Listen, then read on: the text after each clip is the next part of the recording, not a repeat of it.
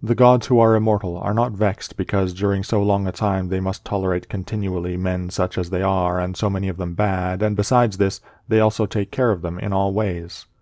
But thou, who art destined to end so soon, art thou wearied of enduring the bad, and this too when thou art one of them?